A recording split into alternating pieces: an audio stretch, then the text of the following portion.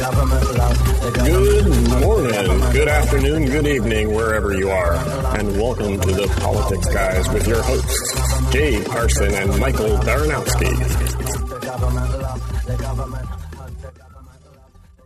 Welcome to the Politics Guys. I'm Michael Baranowski, a political scientist at Northern Kentucky University. My co-host this week, as always, is Cleveland area attorney and sometime Republican strategist Jay Carson.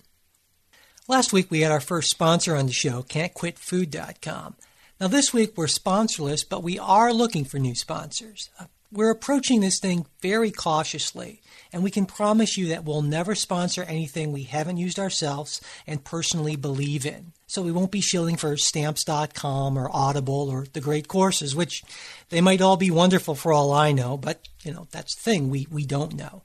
So if you work for a great company or you have a product or service that you'd like to tell thousands of Politics Guys listeners about, send us an email at politicsguys@gmail.com and we'll talk. We can't promise that we'll take on everyone who asks because, again, we're only going to promote stuff we've tried ourselves and feel really good about. But we'd love to hear from you. Thanks. Our top story before we get to our top story this week, we should mention that we are recording this on Sunday, September 11th, which of course is the 15th anniversary of the terrorist attacks on the World Trade Center and the Pentagon, attacks that killed nearly 3,000 people. And on this day, our hearts go out to the victims of these attacks and their families and the true heroes who did so much during the attacks and the aftermath of the attacks. Jay, you have any thoughts on that? Anything you'd like to say? Yeah, I don't know that this is something that there's little that we can add to what has been said already, other than we think it's appropriate that this day always be treated as a day of remembrance for what happened. Yeah, absolutely. And there's always the danger of obviously politicizing these things. And I have a little something to say about this, and some people may say it's politicizing it. I certainly don't intend it that way, but I think it's an important point to make, especially since we're coming on a presidential election here. And the point I want to make is that leadership really matters. When I think back to 9/11, or right before that, we had a new president who had, in my view, a great deal of confidence, but again, in my view, seemingly very little intellectual curiosity and, without a doubt, little experience in foreign policy. And that president, some people would argue, became something of a tool of his top advisors, people who had a grand and incredibly hubristic plan, arrogant plan, to remake an entire region of the world in America's image.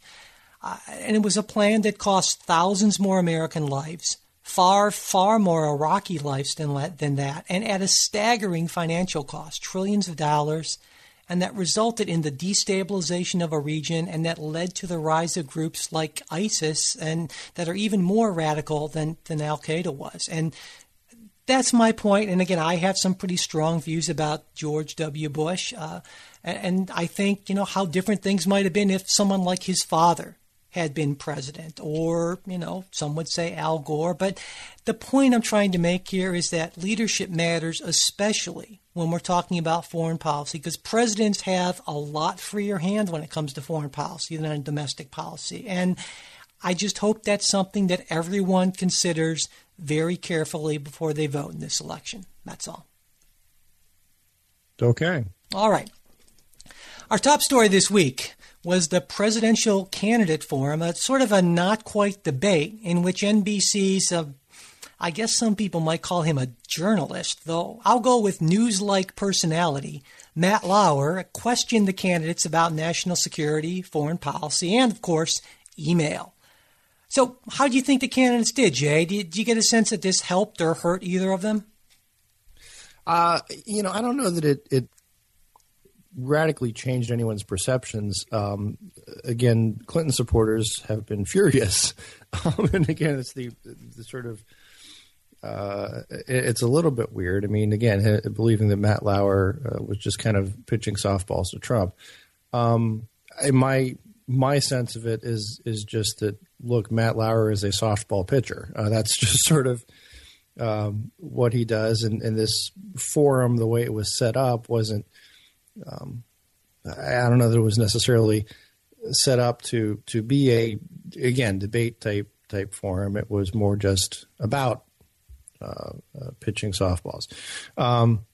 But just personally, I mean, it kind of makes my heart warm anytime I see the Democrats complaining about bias in the media, or some sort of conservative bias by Matt Lauer from the Today Show, which so look, it was probably a worse week for Hillary on that than it was for Trump, and not even necessarily because she did poorly and he did great, but it was a matter of I think Trump probably exceeded expectations, and Hillary did not.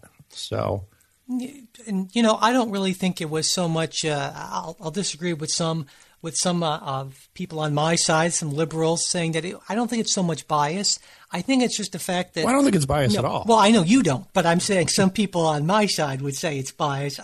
I think it's just a matter of they picked the wrong guy for the job. He was not competent to do this. He was in over his head. And for instance, a confident journalist who really knows his or her stuff, I would like to think that when Donald Trump comes out and says something that's just a bald-faced lie, that journalist would call them on that. It's very clear now that Donald Trump continues to lie about his support for the war in Iraq. And Matt Lauer just let that pass. I don't think it's because he was trying to promote Trump or hurt Hillary Clinton. I think it was because he just simply didn't feel comfortable challenging on it, because he's not a real journalist. I don't care what anyone says. So, well, I was going to make the same point, although I would have been kinder to Matt Lauer. I would say, listen, the perception is he is not a hard news journalist. Yeah. He does, the Today Show, and it's mostly puff pieces, and he did, again, plenty of stuff from the Rio Olympics, and again, human interest stories about athletes and so forth. Did he do the Ryan Lochte interview? Yes, he did. I believe so, yeah. Well, my point is there are literally hundreds of incredibly well-informed, hard-nosed, fearless journalists out there, real journalists out there who could have moderated this thing, and NBC picks Matt Lauer.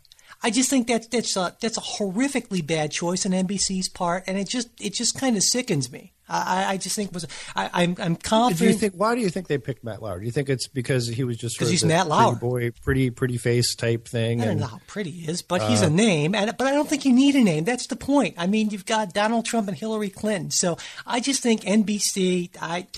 I just think it was a bad idea from NBC. I am encouraged by the fact that Lester Holt, who is much more of a real journalist, is going to be moderating the first debate.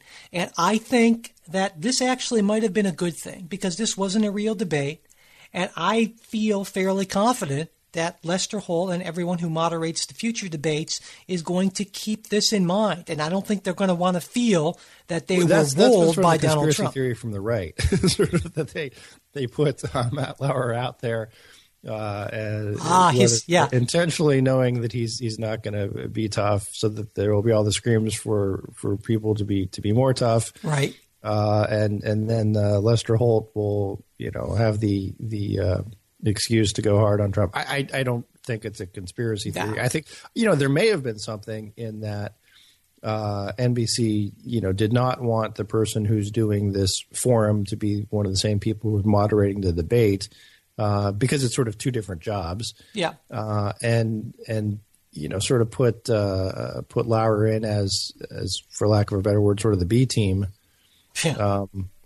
Figuring this was going to be more of a puff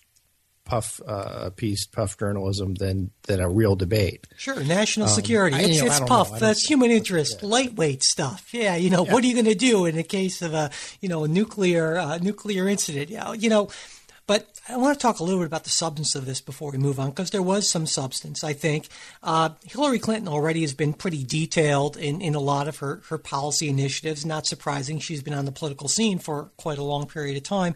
Donald Trump said a few things like, well, he again promoted his great admiration for Donald Trump because, after all, or for Donald Trump, that too, for Vladimir Putin because, after all, the guy's got an 82% approval rating. And I immediately thought, and if you went to North Korea, you would find, leadership with a 100% approval rating. So, but, Trump loves strong men. I get it. But also, I'm going to say something really quick in defense of Trump and on that comment. Again, he did so inartfully, and I think his phrase was something like he thinks Putin's a better president than Obama. What he meant was he thinks Putin's a stronger president than Obama, and I think you can certainly make that argument. And stronger, I mean, better. I would say no, he's not better. And his point, made largely by his surrogates later, was that, look, whatever you want to say about Putin, he puts his country first.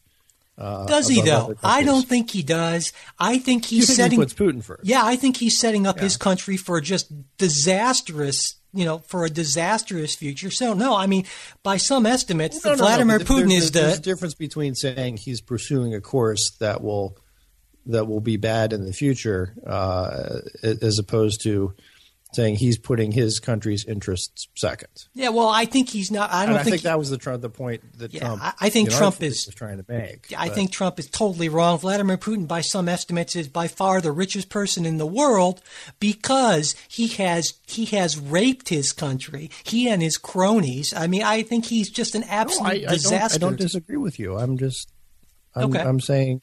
And also, I want to point out that when Matt Lauer did kind of push back a little bit on that, said, well, consider all the awful things that Putin has done. Like, if you're a journalist who agrees with him, hey, you might end up mysteriously dead. And that's happened more than a few times. It's pretty clear that Putin has, most people would say, has eliminated some of the opposition in a very literal way. And then Trump just shot back with, well, Obama's done some bad stuff too. And the idea that you can equate these two people and what they've done is once again beyond the pale, but that's what Trump does, beyond the pale. Well, that's the mistake there. Again, that Trump picks Putin to say this person is this is the better leader. Yeah. But then he also did something. Speaking of beyond the pale, here's the thing. My thing is, like, if you're running for the U.S. president, you don't talk about Putin at all. You certainly don't say, I think he's a great guy and I think he's better than our president. Another thing you don't do, you don't make these kind of hints about what you heard at your national security briefing. It's kind of, I read the body language. I'm also going to defend Trump a little on that too.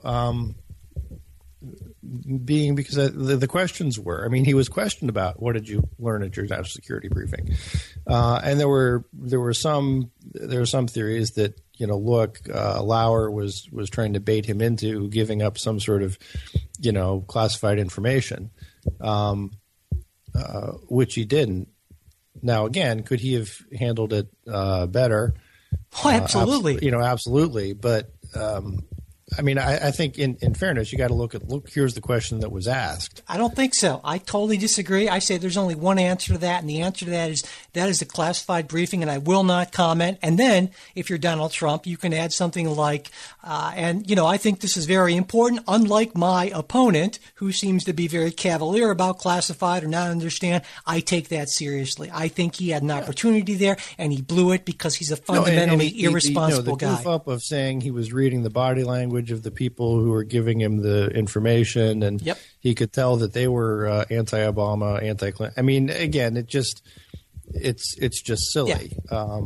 A couple other things. The much better response would have been, listen, I can't discuss that because it's classified. I think this Lauer's follow-up of were there things that alarmed you? He said yes.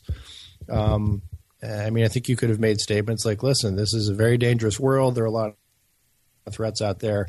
And he did say something about, I appreciate the men and women who do this. And that's why and again, you could cut it off there and say, and that's why we need strong leadership without going into the goofy stuff of him reading their body language to indicate their support for one candidate or another. Yeah, and he also made some ridiculous policy proposals, like, for instance, he's going to make the military a lot bigger, by some estimates costing up to $90 billion more, and said that, well, you thought a lot of it could be paid for by eliminating waste, fraud, and abuse, which just made me roll my eyes. And also, he apparently has a secret plan to defeat ISIS, which, as best we can tell, amounts to asking his generals to come up with a plan to defeat ISIS. Think, oh, wow, and no one ever thought about that before. I'm sure. Come on, man, you can't expect. You're on the one hand, you're picking on him for getting too deep into classified briefings, and now you want him to give away a secret plan. Yeah, so, exactly. My point is he's a lightweight. He has no experience, and this is the last time we need we certainly don't need a lightweight in foreign policy right now. Anyway, moving on. Speaking of foreign policy, on Saturday, the United States and Russia announced a major agreement intended to reduce the violence in Syria, which I should point out is in the fifth year of a horrific civil war that's resulted in over 500,000 deaths and displaced over 11 million Syrians, which is about half of the country's pre-war population. This, in turn, has created the greatest refugee crisis since World War II, and it's provided a breeding ground for radical Islamic terrorism. Now, the agreement that was reached calls for an initial one-week reduction of hostilities to start, and if that comes off, the U.S. and Russia will begin to share targeting data and to coordinate bombing. So what do you make of this new agreement, Jay? I gotta say, if we go back to Syria, I think so much of this has been the fault of a dithering U.S. policy. I agree. Talking about red lines, and then talking about arming the good rebels versus the bad rebels, and then not really doing so, and allowing the Russians to jump into the void we created. My concern is that this ends up with Assad firmly in control and Russia essentially firmly in control of Syria. Will it perhaps alleviate some of the refugee crisis by stopping the violence? I think it will, but you can say the violence is going to be stopped because Assad's going to win the war and stay in power. Yeah, I don't really think it's going to work. I mean, I'm a little concerned about Russia getting information on how we do targeting and so forth. I think that's a bad idea. I think Russia's plan is a lot simpler than ours. They don't have to worry about a lot of the factors that we worry about, like freedom and democracy and keeping out awful regimes like Assad. And apparently, no one's emigrating to Russia. Yeah, exactly. Go figure. And so I think Russia's task is a lot simpler. And our task from the beginning is, well, we don't want Assad to be in power, and so we want to support the good rebels who are also fighting the Islamic extremists. I mean, it's such a very complex situation there when you look at all the groups who are fighting. And Russia's position for a long time, they're longtime allies of Syria. Really, Syria's only big ally, and their view has been, well, we're going to prop up this guy. And that makes their job a lot simpler. And unfortunately, like you said, our policy has been kind of disastrous from the beginning. And I mean, I can understand why. Certainly, we don't want to do things to kind of like our traditional policy has been to keep strong men in power, keep repressive regimes in power, so we don't have to deal with the fallout from the vacuum of power, right? I mean, that kind of goes back to the whole problem with what we've been trying to do in a lot of instances in the Middle East is we would love to see democratic regimes there. Of course we would. And my view, and I think the view of a lot of people, is that, but without that structure, you can't just kind of implement that, and because there's going to be this big vacuum of power, and the people who step into it are going to be awful people. I mean, we've seen that again and again and again. Right. So, it's a pretty big. There's no history of democracy. There's no, as you say, the democratic infrastructure in place. There is a really a different cultural view altogether, and whereas we would see in the West. We've talked about this before. After the retreat of communism in Eastern Europe, democracies sort of flourished organically. They just, we maybe helped a little bit, but they sort of sprouted up, and everybody got it, and with the exception of some places that have had ethnic strife, Bosnia, Serbia, all that Yugoslavian area, it's been successful. But the Middle East doesn't have that history, doesn't have that. And people might get mad at me for using this word, but doesn't have that competence in managing a democracy. And I think just don't get what it is. So.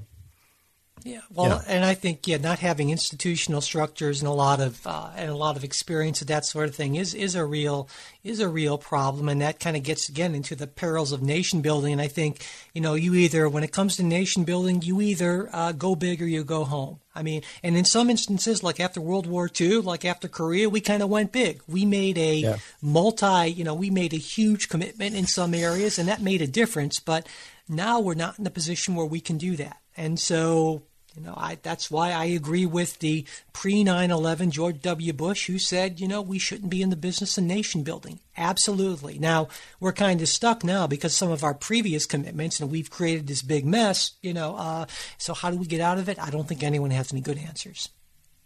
All right. Right. Before we get on to our next story, we'd like to thank a new supporter this week. We received an extremely generous donation from James, who writes, I'm listening from Sydney, Australia, and have always appreciated your edgy, mature, and thoughtful analysis of what the hell is going on at the moment in your country. Keep it going, politics guys. Edgy, mature, and thoughtful. That's what we're shooting for. Absolutely, so thank absolutely. You very much. Yeah, we're glad to hear that we did that. So, if you're interested in supporting the show financially, you can do what James did. Just go to politicsguys.com. You'll see the PayPal donation link we have there. We would really appreciate it, of course, and also check out the listener rewards link on our site there. And as always, be a big help if you could spread the word about the show, share and retweet our new show posts on Facebook and Twitter, and leave reviews and ratings on iTunes. Okay, we'll move from one international hotspot to another. North Korea's test of a nuclear missile on Friday. Now, that's North Korea's fifth nuclear test, and it had a force of 10 to 12 kilotons of TNT, which is nearly twice the power of its previous test in January. Now, some defense analysts are concerned that at the rapid progress North Korea is making with their program, and say that if this rate keeps on going, it's not going to be all that long before the North will have a nuclear missile capable of targeting the west coast of the United States. So what's going on here, Jay? And more importantly, maybe, why aren't we doing anything about it? Or what are we doing about it? Well, geez, you're asking me. I think in what's going on, this what we're seeing is the result of we've had some tough foreign policy choices about what are you going to do with these rogue states that are gaining nuclear power, nuclear weapons. We made a deal back in the 90s that was supposed to keep the North Koreans from developing nuclear weapons. And that has not worked out. I think this test, because of the magnitude of it, because it was so much bigger, it was recorded, by satellites and various intelligence folks, indicating that this was real, this really happened, this was big. There's been always the tendency whenever North Korea would do one of these tests to say, "Oh, yeah. Maybe you detonated this size nuclear weapon. Maybe it didn't. It sort of worked. Maybe it didn't." And they just sort of roll our eyes. But I think this means the West is taking it more seriously. Now, the traditional approach has been that we would partner with China to sort of get us some leverage, in the idea that China does not want North Korea destabilizing Southeast Asia. But reading the tea leaves, there were North Korean leaders were meeting with the Chinese before the test, and the reception that Obama has received in Asia has again been chilly. I don't know that we can count on the Chinese to be sort of the intermediaries here and help rein in North Korea. I think that's a really, really, to use Donald Trump's word, a huge concern, because that takes most of the diplomatic options off the table. I mean, we said we would ratchet up sanctions on North Korea. And it occurs to me, how can we? Is there anything that we haven't sanctioned yet? I mean, how can we possibly rack up sanctions? It's, sort of telling North Korea they're going to be on double secret probation. And Obama made, again, one of these horrible statements of, look, if this continues, there will be consequences. Well, there will, and there will be a ratcheting up of sanctions. I can pretty much guarantee that. But your larger point is right, I think, that we've done almost everything we can internationally, and as long as China sort of allows this to happen, and it's really China's essentially North Korea's only real friend of significance, then that's going to be a problem. And I should point out that one of the reasons why this is such a complex. So I have to say, completely politically incorrect, but there's like this wonderful line from Team America that you're probably familiar with. In that point, it's the puppet Kim Jong-il discussing other nations, but right. Yeah. Okay. I think I know the line you're talking about. Yeah. But some people may not know, but not too long ago, we signed an agreement with South Korea to put out a missile defense system.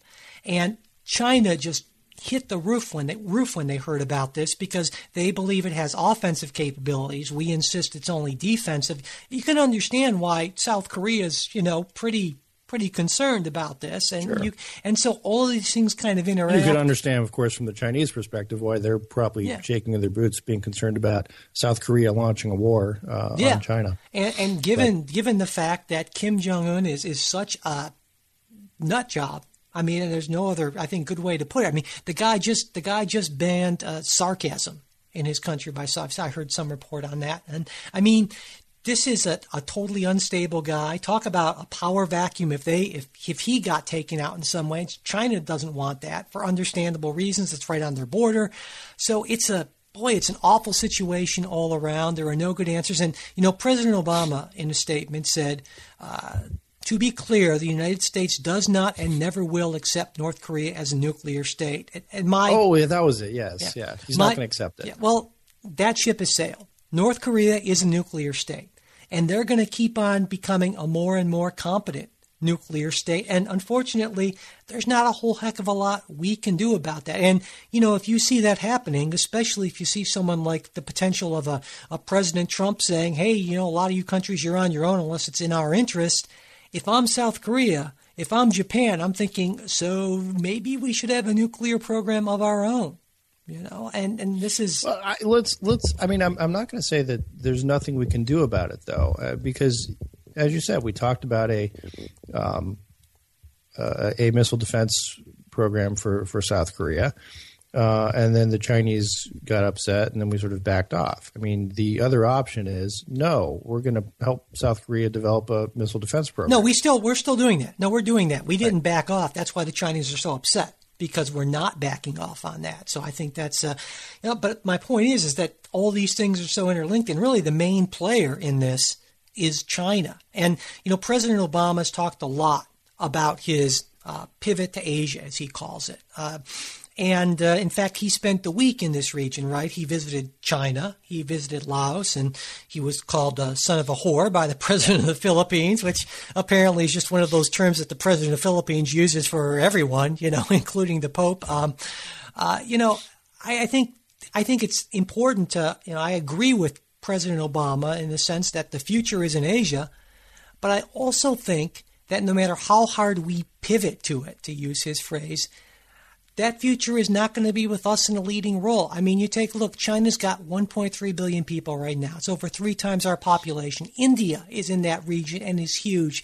Before too long, China's going to be the world's largest economy. I mean, you can kind of see where this is going, and we can keep on. I mean, we certainly do need to engage in that region by doing things like promoting the Trans-Pacific Partnership, which I see almost as much as a defense kind of security thing as a trade thing, something Donald Trump totally doesn't get. And I think Hillary Clinton does get that. And Hillary Clinton disavowed it. Yeah, she gets it, but she's being disingenuous about that. I think once she's president, she will go along with it and make up some kind of excuse or something. But again, I think you take a look at the region, you take a look at the demographics, and it's pretty clear that it's going to be really difficult for us to maintain the sort of control in that region. And I think we're faced in a way with the sort of situation that the UK was faced with in the 1940s and the 1950s, saying, well, we're just not going to be able to do the sort of things we did in the past to have the sort of control. So how do we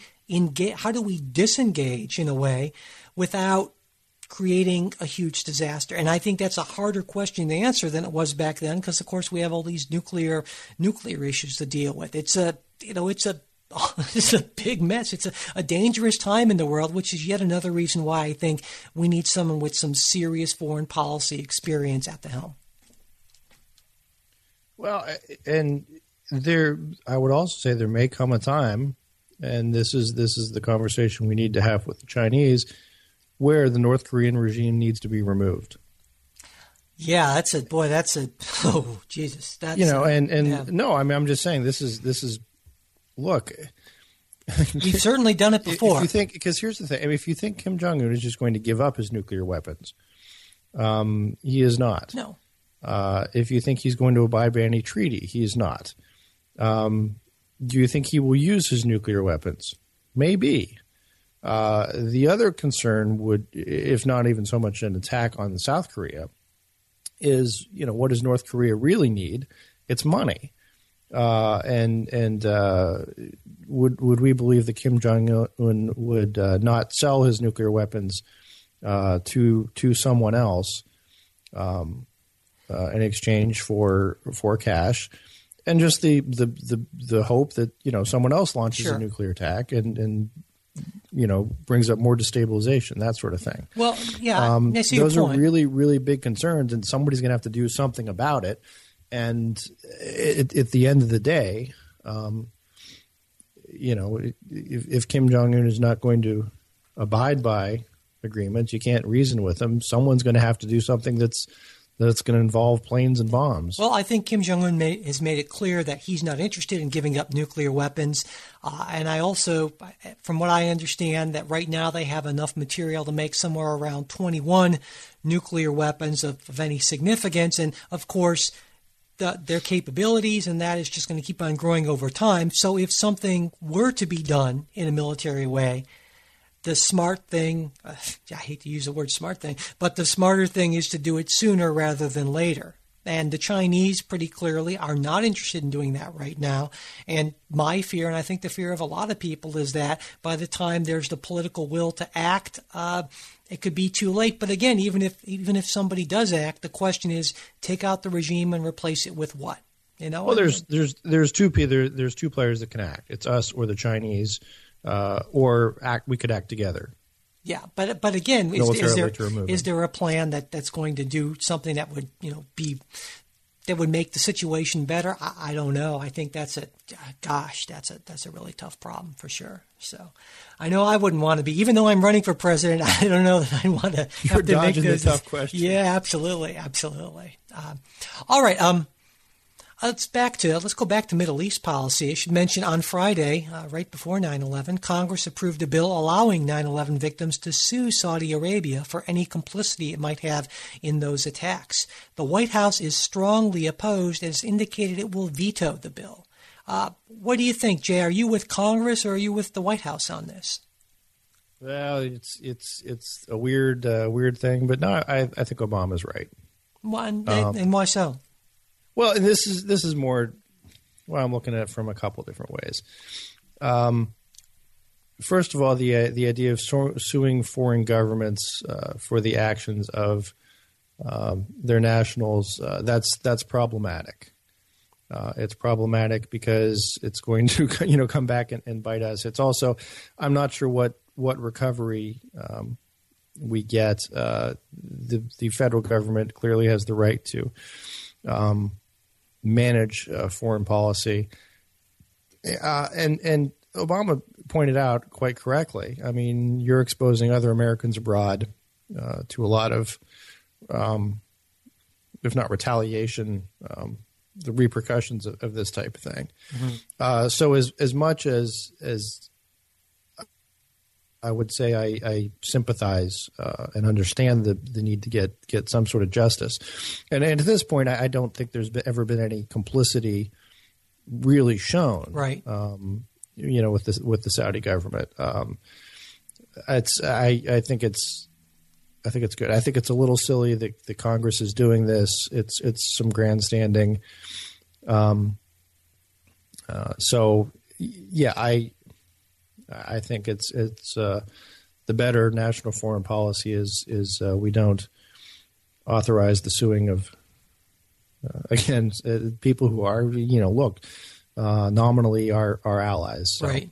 Very, very nominally sometimes, but I agree with you entirely on this, Jay. I think you said it very well for all the reasons you stated.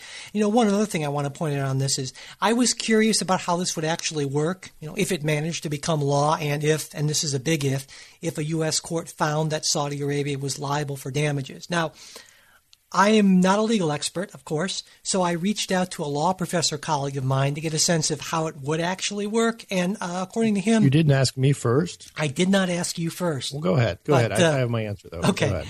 Well, according to him, even if Saudi Arabia didn't want to pay up, payment could be taken from Saudi assets in the U.S.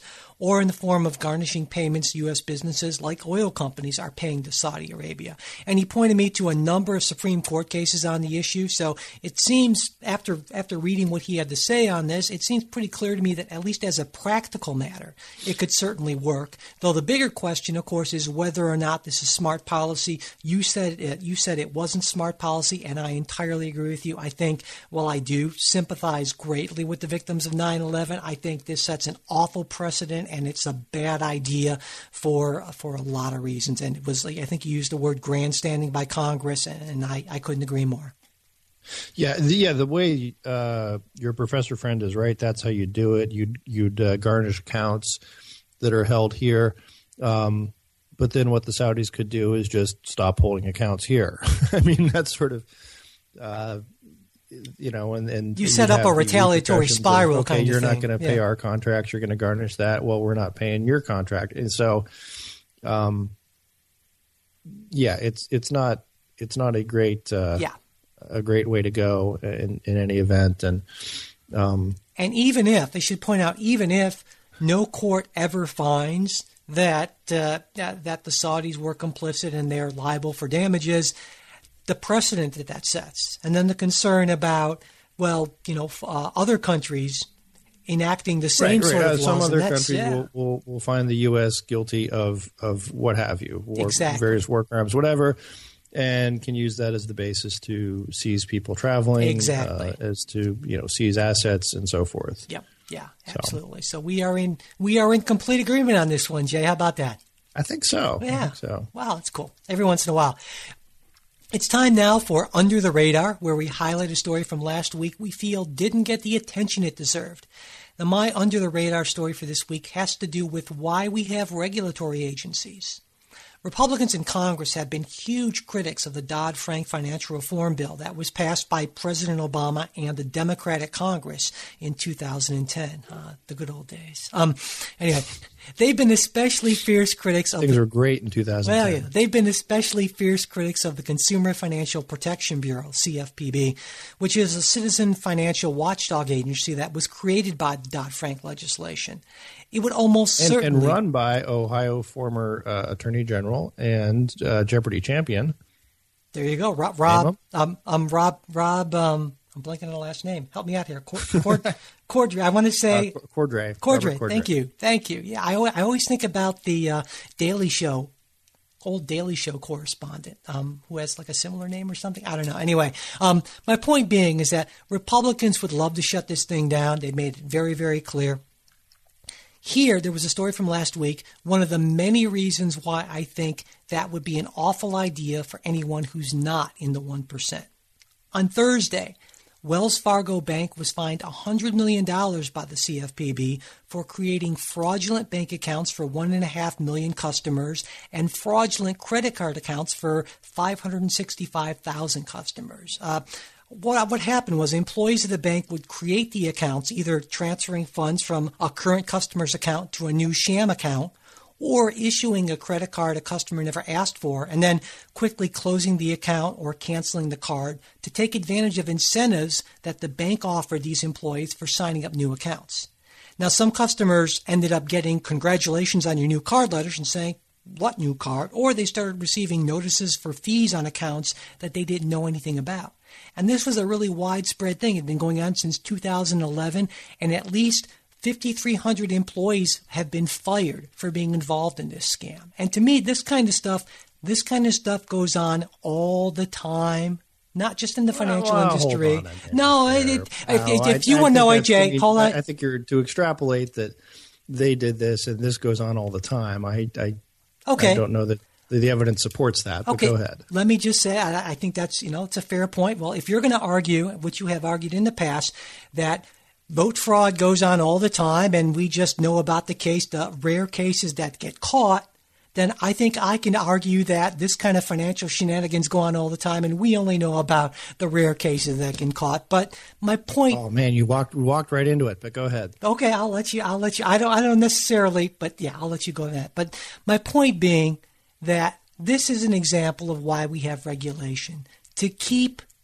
these firms honest. And I think it's a good thing. I think there are some real problems with the Dodd-Frank legislation, but I am a big supporter of the CFPB. Now, of course, the banks hate it. I understand Wells Fargo didn't want to pay $100 million, but that's why we have regulation. And that's why that simplistic notion of all regulation is bad, I think, is just that, a simplistic notion that's entirely wrong. And yay, CFPB. All right. I gotta, weigh in on this thing. Yeah, please do. First of all, fraud has been illegal for really, really, really a long time. There are plenty of laws on the books regarding fraud. And in this case, you had millions of consumers who were defrauded. And they have recourse in the courts. And here's me rolling my eyes. They don't, though. They don't in many cases because there will be... But they don't. There are other mechanisms to enforce it than the CFPB. And the big complaint with the CFPB from Republicans has been in its creation, was it really authorized by Congress in terms of when I'm trying to think, when he put the people in, and again, I'm blanking on this because it's going back to 2010. It's a while back. But the dispute was Cordray authorized and so forth to be, but that sort of goes to a different point than what you're talking about. Yes, fraud is illegal and it ought to be prosecuted. Did we need to create a new separate entity to do that? No. The criminal law already should apply to most of this, and again, there are civil remedies, which I am sure will be pursued vigorously.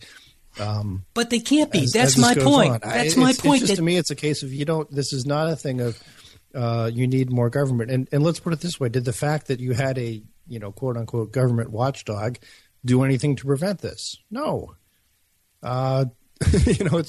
It sort of blossomed under that. Look, shame on Wells Fargo. They're gonna get what's coming to them. And also, lastly, on the vote fraud issue versus this, just because you kind of left me the opening, the difference in prosecuting vote fraud is that it is a criminal prosecutable offense, but it's not the type of fraud that you'd seek to prosecute necessarily can't be, just because they don't track it.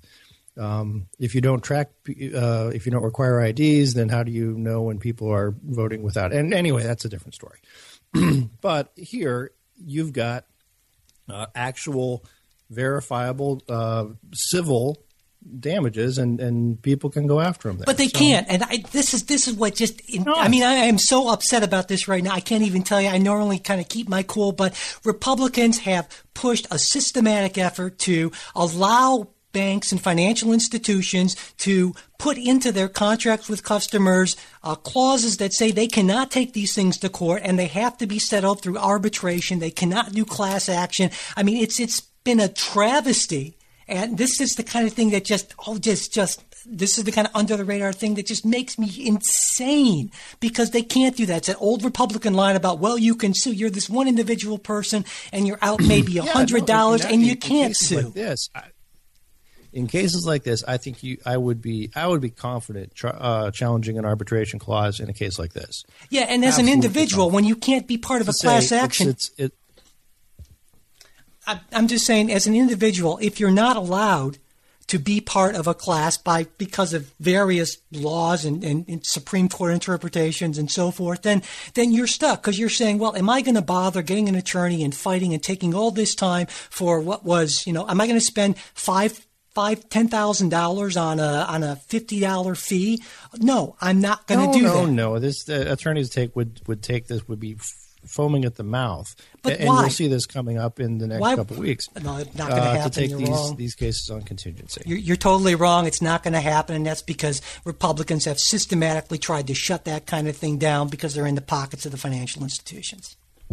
Oh, dear. Well, it's great. It's kind of interesting, Jay, because we totally agreed on the last story before this, and here we're just totally at odds. So it's kind of, I guess, it's kind of a nice balance there. So anyway, but yeah, I can't recall. Wait and see, and you will. I guarantee, perhaps it'll be an under the radar story, but we will see plenty of civil filings against Wells Fargo within the next week. Okay, we'll see what happens. All right. Before we go, listener mail. It's time for that. This week's comment comes from Marcus in Wynne, Arkansas. Marcus writes, I really appreciated this weekend's podcast, and especially, you'll like this, Jay, especially Jay's observations on Georgetown and Black history versus American history, pointing out that we need... thanks. Yeah, you pointed out that we need to focus on covering all these issues as part of American history rather than segmenting them. He says, however, I wanted to point out that many state and local governments adamantly oppose a more honest rewriting of our history textbooks, calling them anti-American and liberalizing. How would you both suggest a fix to this? Before I let you have a crack at this, Jay, I have a kind of a short answer to this. I think that's unfortunate. I mean, there are plenty of stories of local school districts or even states mandating certain things or not allowing certain things when it comes to textbooks, and I have a big problem with that. But I don't have a solution because we have a tradition of local control when it comes to education, and while that's certainly imperfect, I have big problems with sort of national standards, a national kind of diktat about what should be taught and what shouldn't. So I think sometimes that's going to happen, and I think the best thing we can do is kind of shine a light on that when it happens and hope that the citizens in that locality, in that state, will, through the democratic process, demand changes be made through their, school boards and so forth. And sometimes that happens and sometimes that doesn't. And it's an imperfect system, but honestly, I can't think of anything better, unfortunately. What do you think, Jay? It's a tough question when you're talking about